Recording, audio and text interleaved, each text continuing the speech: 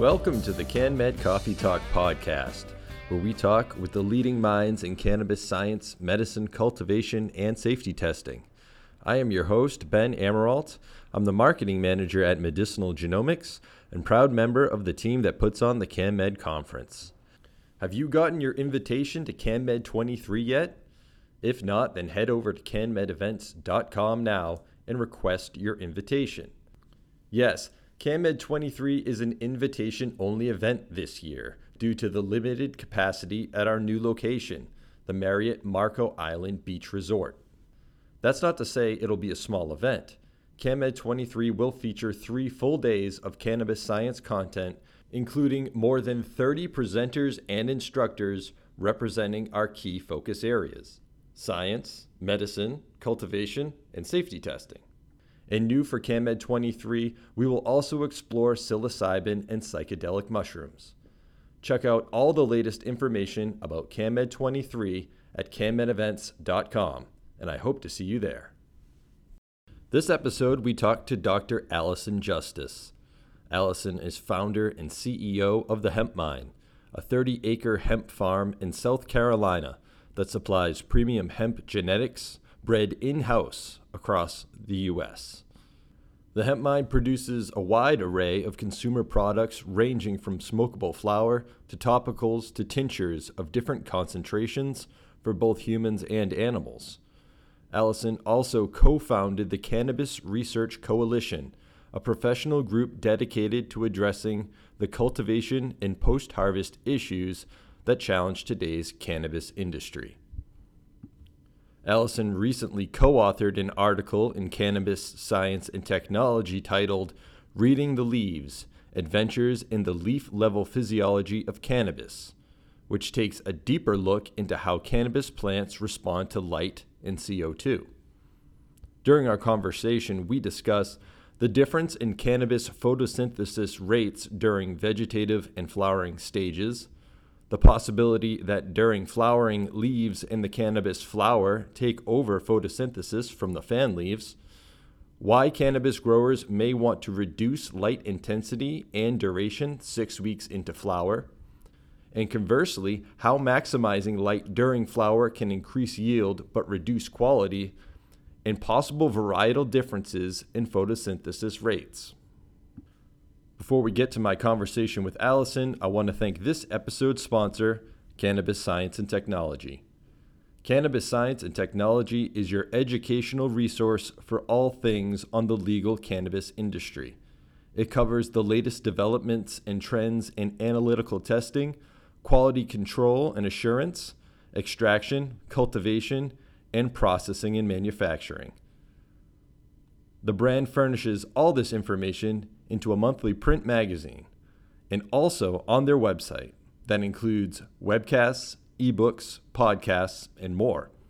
You can subscribe for free on cannabissciencetech.com.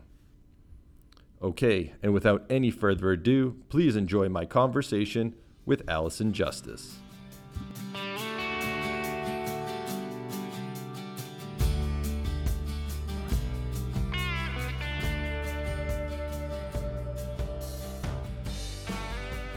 Good afternoon, Allison. Thanks so much for joining us on the podcast.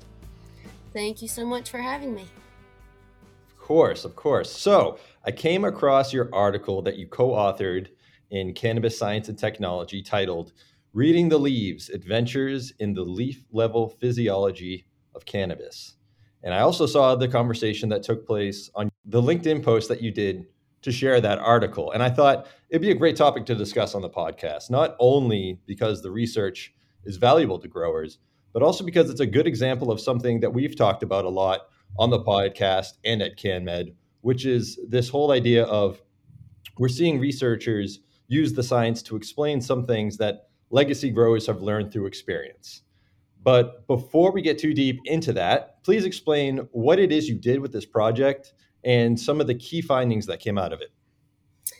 Yeah, so this was a project done in cohesion with Lycor. And so Lycor is a bioscience company that makes all sorts of really cool, unique tools to take a plant and understand what's going on the leaf level, or even sometimes on the cellular level. They have tools that do plants. They have tools that even go underwater and measure photosynthesis for underwater plants. And so, this was a project I was extremely excited about. When Jason and Rod called me, and they wanted to get some measurements on cannabis, I was completely excited. You know, Using one of these tools, you could totally say that's a grad student's dream come true, because it really takes, the theoretical and let you see on a science level with math and equations and, being able to understand what goes in, what comes out, and make conclusions from there is just really exciting. These tools are very intricate. They can be difficult to use, not difficult to use, just tricky. And you really have to understand what it is you're looking for. So, it's not a tool for every grower. It's not a tool for every large corporation. This we tried to make it very clear in the article. It wasn't a sales pitch by any means, Mm-hmm. because these tools are mostly made for researchers, universities, and people that take it a step further. People that really enjoy plant physiology and understanding photosynthesis. But the thing is, the conclusion here is taking all of the information we find as researchers and applying it to everyday learnings of what happens in a grow room. This is a very, very, high level for this type of research, because, it was done with data collected, only for 2 days. Tons more needs to be done for this, and in different ways. And we can talk about some of those different methods that I would like to do on a repeat trial. But I think this just kind of brings up some topics that we can take and further do research, but then also start to compare to, what have the legacy growers done for so long, and why. Everything from increasing CO2 levels. That's not done just for fun. We understand that goes to speeding up photosynthesis, and which ultimately increases yields, which ultimately increases dollars. So it all plays together.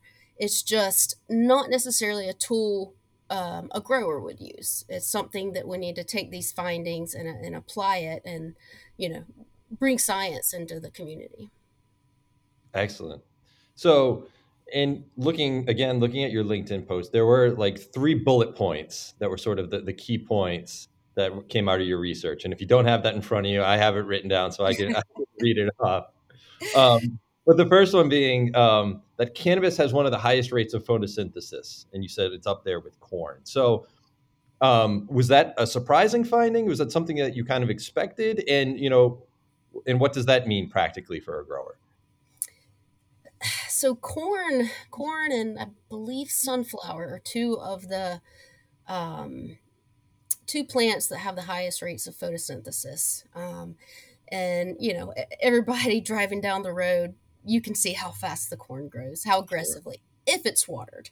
Um, these plants are just monsters and very good at assimilation and understanding, or the capability of turning CO2 into plant material, basically the biomass. And cannabis is a tricky plant. I've always known that as a vegetative plant, it can handle great extremes. Our greenhouse, there's been times it's the fans have failed and it gets 150 in the greenhouse, Wow. and the vegetative plants are just fine as long as they have water. Um, I've seen cold temperatures under freezing and the plants are okay. But when you talk about a flowering plant, they're a lot more finicky. And what this data shows is kind of why, and puts data to me just saying they're finicky, um, because they can't handle the extremes as much as the vegetative plants do. So I think we all know that cannabis in general is a beast. It grows very fast, very aggressively. Um, so this just shows, yeah, it's up there with corn. Yeah, and that's interesting. So is the hypothesis that the plant is using so much energy or so much resources into creating flower that it becomes more susceptible to stresses? Yeah, I believe so. Looking at the data that we were able to put, and I imagine you'll put the link in where Absolutely. people can read it themselves. But so, if you were to look at figure 2 and 3, both of these describe, you know, two different processes of why the flowering plants are less suited to deal with problems than vegetative plants. Um, so, as far as looking at photosynthesis, carbon allocation, so taking the CO2 in the air and turning it into biomass again, and then looking at different light intensities. Even though that light is there, the flowering plant basically throws it away. And Mm. so you'll see in figure 2 non-photochemical quenching, and all that means is that when the plant takes it in, or when it comes to the plant, instead of absorbing it to go through photosynthesis, it basically throws it away in a form of heat. And so, looking at these graphs, the flowering plant has a much higher level of non photochemical quenching than the vegetative plants. So, um, basically, all it says is vegetative plants can take up just about as much light as you could give them, whereas Mm. the flowering plants throw it away, um, in layman terms. And so, this really makes you think about, well, for an indoor setting where you can control what's going on, because this was done on a field crop. It makes you think, well, is there reason at certain points during the flowering cycle to provide less light because it's not actually using it? Um, and I know a lot of legacy growers at the last couple of weeks of flower, they turn down the lights, turn down the temperatures, and this could absolutely be one aspect of that. Um, but then, as was brought up on LinkedIn, well, maybe this is just considering that the leaves, because keep in mind, this measurement is done on a leaf. It's one basically centimeter spot on a leaf, a point in time. Mm. Um, well, maybe those leaves are not photosynthesizing as much during those later times in flower, but the leaves within the flower material is actually taking over from there. Um, and you kind of you think about the life cycles and what you notice, and especially in the field where nutrients, we amend the soil, we add flowable liquid nutrients through the irrigation system, but still it's hard to really provide everything the plant needs in a field setting. um, and so especially in a field setting where you do not have adequate nutrients, or quite as much for the most part, towards later in flower you'll notice a lot of leaf yellowing. And so it's those Yeah. older leaves that are yellowing, eventually fall off. Well, there's a reason for that, and that's because it's the leaves then are becoming a a source for that floral material. So basically just moving those nutrients out of the old leaves and moving that energy towards the flower. um, And so, even indoors, I've seen this happen. And, most likely that's an effect of nutrient. But what it really tells me is that it's a shift then from photosynthesizing, potentially, from photosynthesizing in the leaf to that floral material really taking over. Um, Another way to kind of look at this and kind of conclude that, again, a lot more work needs to be done to have this as the exact conclusion. But if you think about the folks who really strip the leaves off the plants, Yeah, that's what especially, I was gonna yeah, bring that up. I wrote down lollipopping yeah, because yeah. yeah, So those who lollipop, or the old two node, one node and flip, or where they really strip the plants, coming into the industry a while back, I saw that and I was like, oh my god, right. you're pulling off its solar panels to an extreme. But I have seen incredible yields when plants are stripped. You know, just as good, if not better, than some that are not stripped. And so this definitely could contribute to the leaves not doing as much work then as the flower. And cannabis is an interesting plant because the flower is green. Right. When you think of other plants, there's Yeah, not a yeah. lot of photosynthesis going on. I mean, there's no chloroplast there. So I think that all kind of jives together to lend towards, one, you certainly could cut the light down, but two, is it really that flower taking over? And this kind of leads to, the desire I have for another experiment, hopefully not too long from now, is basically doing these sorts of measurement in a chamber.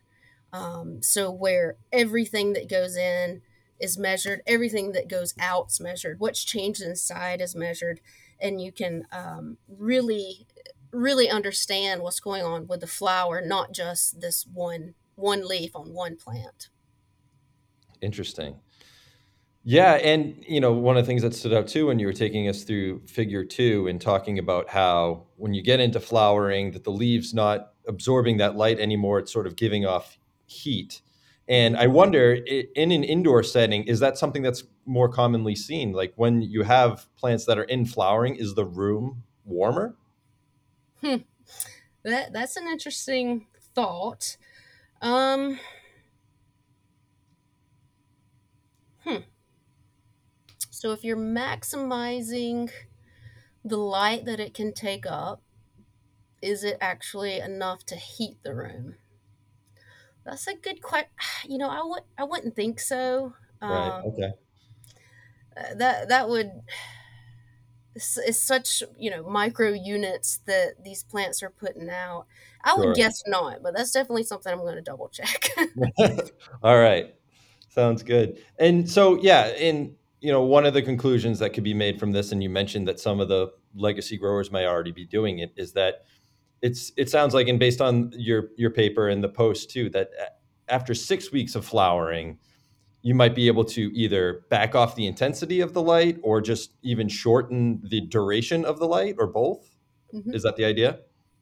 Yeah, yeah, and again, because the plant is throwing away these photons that you're paying for in an Yeah. indoor setting, it would make a lot of sense to do that.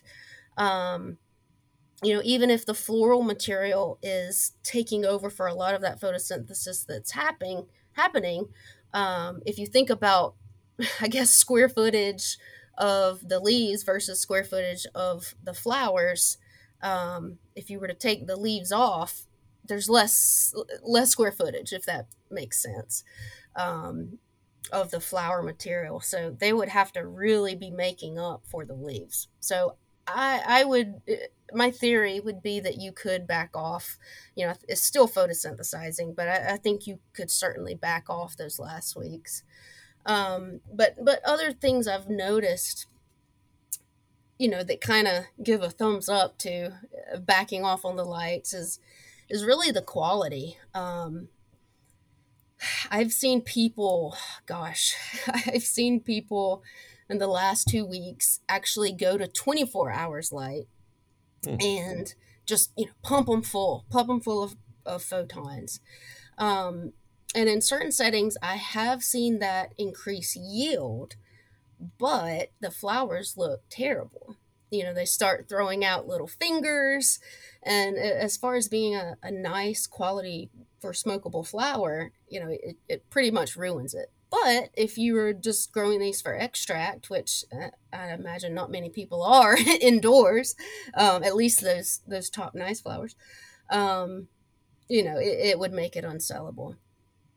Um, the other thing is the really high light intensity. I have seen that really, and one thing we should look at is looking at the trichome heads, and is that high light intensity basically speeding up uh, the process of going from the clear to the milky to amber? Is it just speeding that up, or is the high light intensity causing that color change? Because, like I said, I've seen people be applying 1,200 micromoles light, and the plants almost look burned, Yeah. especially the higher colas that are closest to the light. So there certainly could be merit to cutting the lights off the last couple of weeks. Oh, and to add to that, the last thought for that procedure would really be, are you, whether you're cutting lights off or providing low temperatures, are you sending this plant earlier um, to ripeness? Is it doing something in the flower that we certainly haven't measured yet, but that contributes to a cure, or to an aspect, decreasing chlorophyll, something that makes the plant taste better? Um, the, you know, I I can't say I doubt that. Definitely could be. Right. No, and do you think that this whole the do you think the idea of the plant needing less light later in the later stages of its life, I mean, that sort of mimics natural conditions, right? It's an annual plant and they're finishing in the fall like it is now where the days are shorter and there's less light to use. Right? Yeah. I mean, in nature, that's what they get. Between the daylight and temperatures, that all lends to the plant basically saying, let's hurry up. Winter's coming. We need to flower and produce seed, where our species keeps going. So, yeah, I mean, it certainly makes sense to me. And this data suggests it. So I think with some other universities, other experiments jumping in, we can definitely say, at least in the varieties we test, because there's Right. certainly varietal differences. I've Yeah. seen that with many aspects, whether we're talking nutrients or light, CO2, all other things. Yeah, and that was one of the things mentioned in the paper. I think it was with the your co-author there, Jason, was mentioning that in other crops that this sort of study and this sort of data has been generated not just on the species level, but on the varietal, or in our case, the strain or the cultivar level, because there are going to be differences throughout. So, um, yeah, that's a great point. That this was just done on one variety over 2 days, so there's a lot more that we can learn. Absolutely. Yeah, these tools are used for breeding projects, whether Monsanto or whoever out there is breeding corn. Um, those scientists definitely use these tools, um, because when you're breeding, you can certainly measure yield versus the inputs you give it, but you can't necessarily tell how strong photosynthesis is without these tools. I mean, you can have an estimate, again, based off of yield, but this certainly gives a deeper insight, and a good tool for breeding. Yeah, and to that point about sort of on the varietal level, I know that in the paper that you also identified a phosphate limitation in the plants that you were looking at. Now, is that something that's sort of specific to the strains that you were looking at, or is that something that can be more applied broadly? Yeah, so that was an aspect of my field. Huh. Like I said, we try to supplement it as best we can. And each year it gets better and better. Making acres and acres just right absolutely takes time. But no, that's certainly an aspect of my plants being phosphorus deficient. Um, and so that showed up. It certainly showed up. It shows up on my elemental leaf tests. It shows up in the soil tests, and this absolutely concluded that. Got it. So, okay. Um, and so I guess kind of in general, was there anything that stood out to you or really surprised you with the data that you collected with this project? Yeah, the phosphorus aspect, that was something else. When when the Lycor team told me this, I was like, well, that's probably right, but I need to jump back into the literature. It's been a long time since I've had to sit down and remember all of the pathways for photosynthesis, and why, put together the pieces of you know um, phosphate limitation and where that plugs in the photosynthesis cycle. Um, but yeah, I mean, once I dug back into it, it absolutely makes sense. So Excellent. I can give the layman's description of why phosphorus in general is needed to produce good flowers, or good flowers, because the more photosynthesis, the greater yields, but also just in general with a good growing plant. Um, so the takeaway there is, if you think about, go back to biology and high school or whatnot, CO2 goes in. The plant deals with that through an enzyme called Rubisco. From there, it's converted to sugar. To do this sugar conversion process, there has to be a phosphate attached. Well, if the phosphate is not there, the Mm. plant is continuing to bring in CO2, but there's a backup. So there's a traffic jam. And so, your plant's not getting those sugars that they want to grow and to thrive. And so instead of photosynthesis, it turns to photorespiration, where um, it's not taking up CO2 anymore, it's taking up O2. And so O2 plugs in there, and basically it wastes. So the energy, the CO2 is converted to something else, instead of going through the cycle it should go through, which makes those sugars. So it creates oxygen instead. Is that what you're saying? Well, it takes up oxygen instead of Oh, CO2. okay. Yeah. So it Got it. plugs in there instead of the CO2. Interesting. No, and that's, I mean, again, going back to layman's biology, we're always taught, the plant it takes sunlight and converts it into energy, but you forget that there's other nutrients that need to be involved to make that process happen too, and that's coming from your soil, or if you're growing from hydro, the nutrients that you're adding in there. So, Exactly. yeah, Exactly. I mean, me as a non-scientist, I've only I've only recently come to that conclusion after Yes. attempting to grow cannabis myself with so-so results.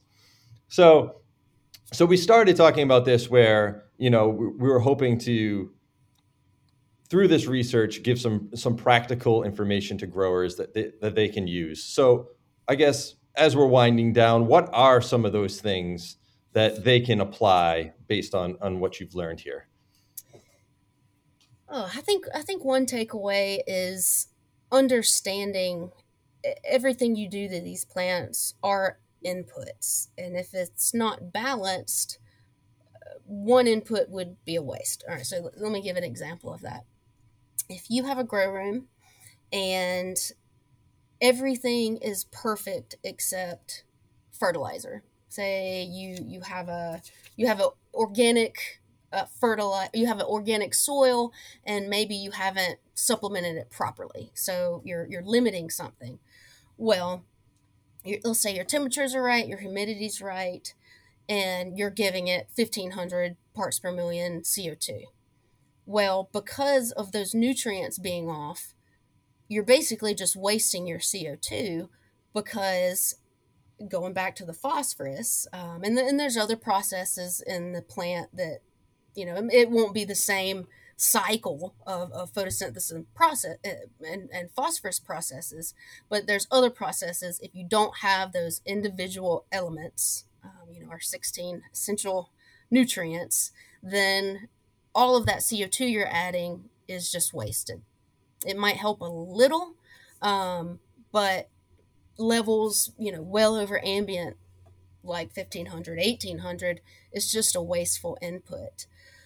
So understanding that you need all of these pieces to be optimal to really increase your yields and put out a good plant.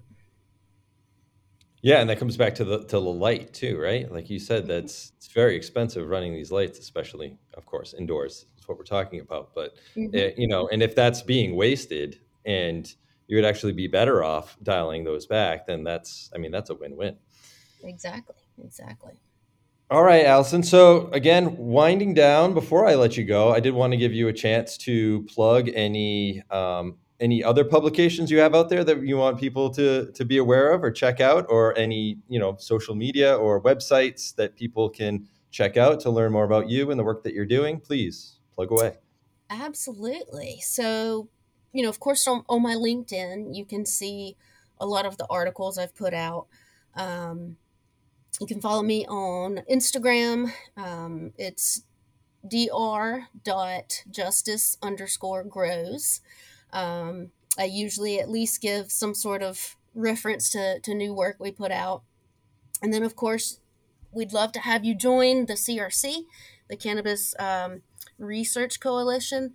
This is a farmer industry funded group to support the hemp mine, and Clemson University put out really important grower relevant research. So we may include neat tools like this in our research, but our goal is to then take that research and put it to something that can be immediately used by the growers. So, everything from looking at different types of auxin for rooting to understanding, with a certain variety, what happens if instead of being just 12-12, you move to 13 hours of light. That's one extra hour of all of those photons.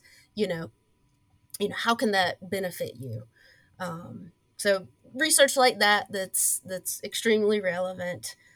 We have a website. You just Google Cannabis Research Coalition and it'll pop right up. Excellent. Yeah, love the CRC, and hoping to see a good representation from the group at CanMed. Absolutely. We'll be there. Yeah, that'll be fantastic. I know you're helping out on the advisory board, and we're very happy to have you. And again, happy to have you on the podcast as well. So thanks again, Allison. And if I don't talk to you before then, we'll see you down at Marco Island. All right. See you there.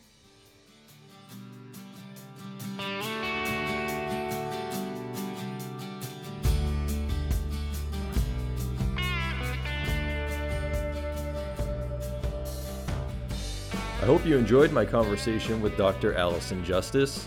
Check out the links in the show description to learn more about the topics we discussed. And thanks again to this episode's sponsor, Cannabis Science and Technology. Our next episode drops November 9th. That's 2 weeks from today.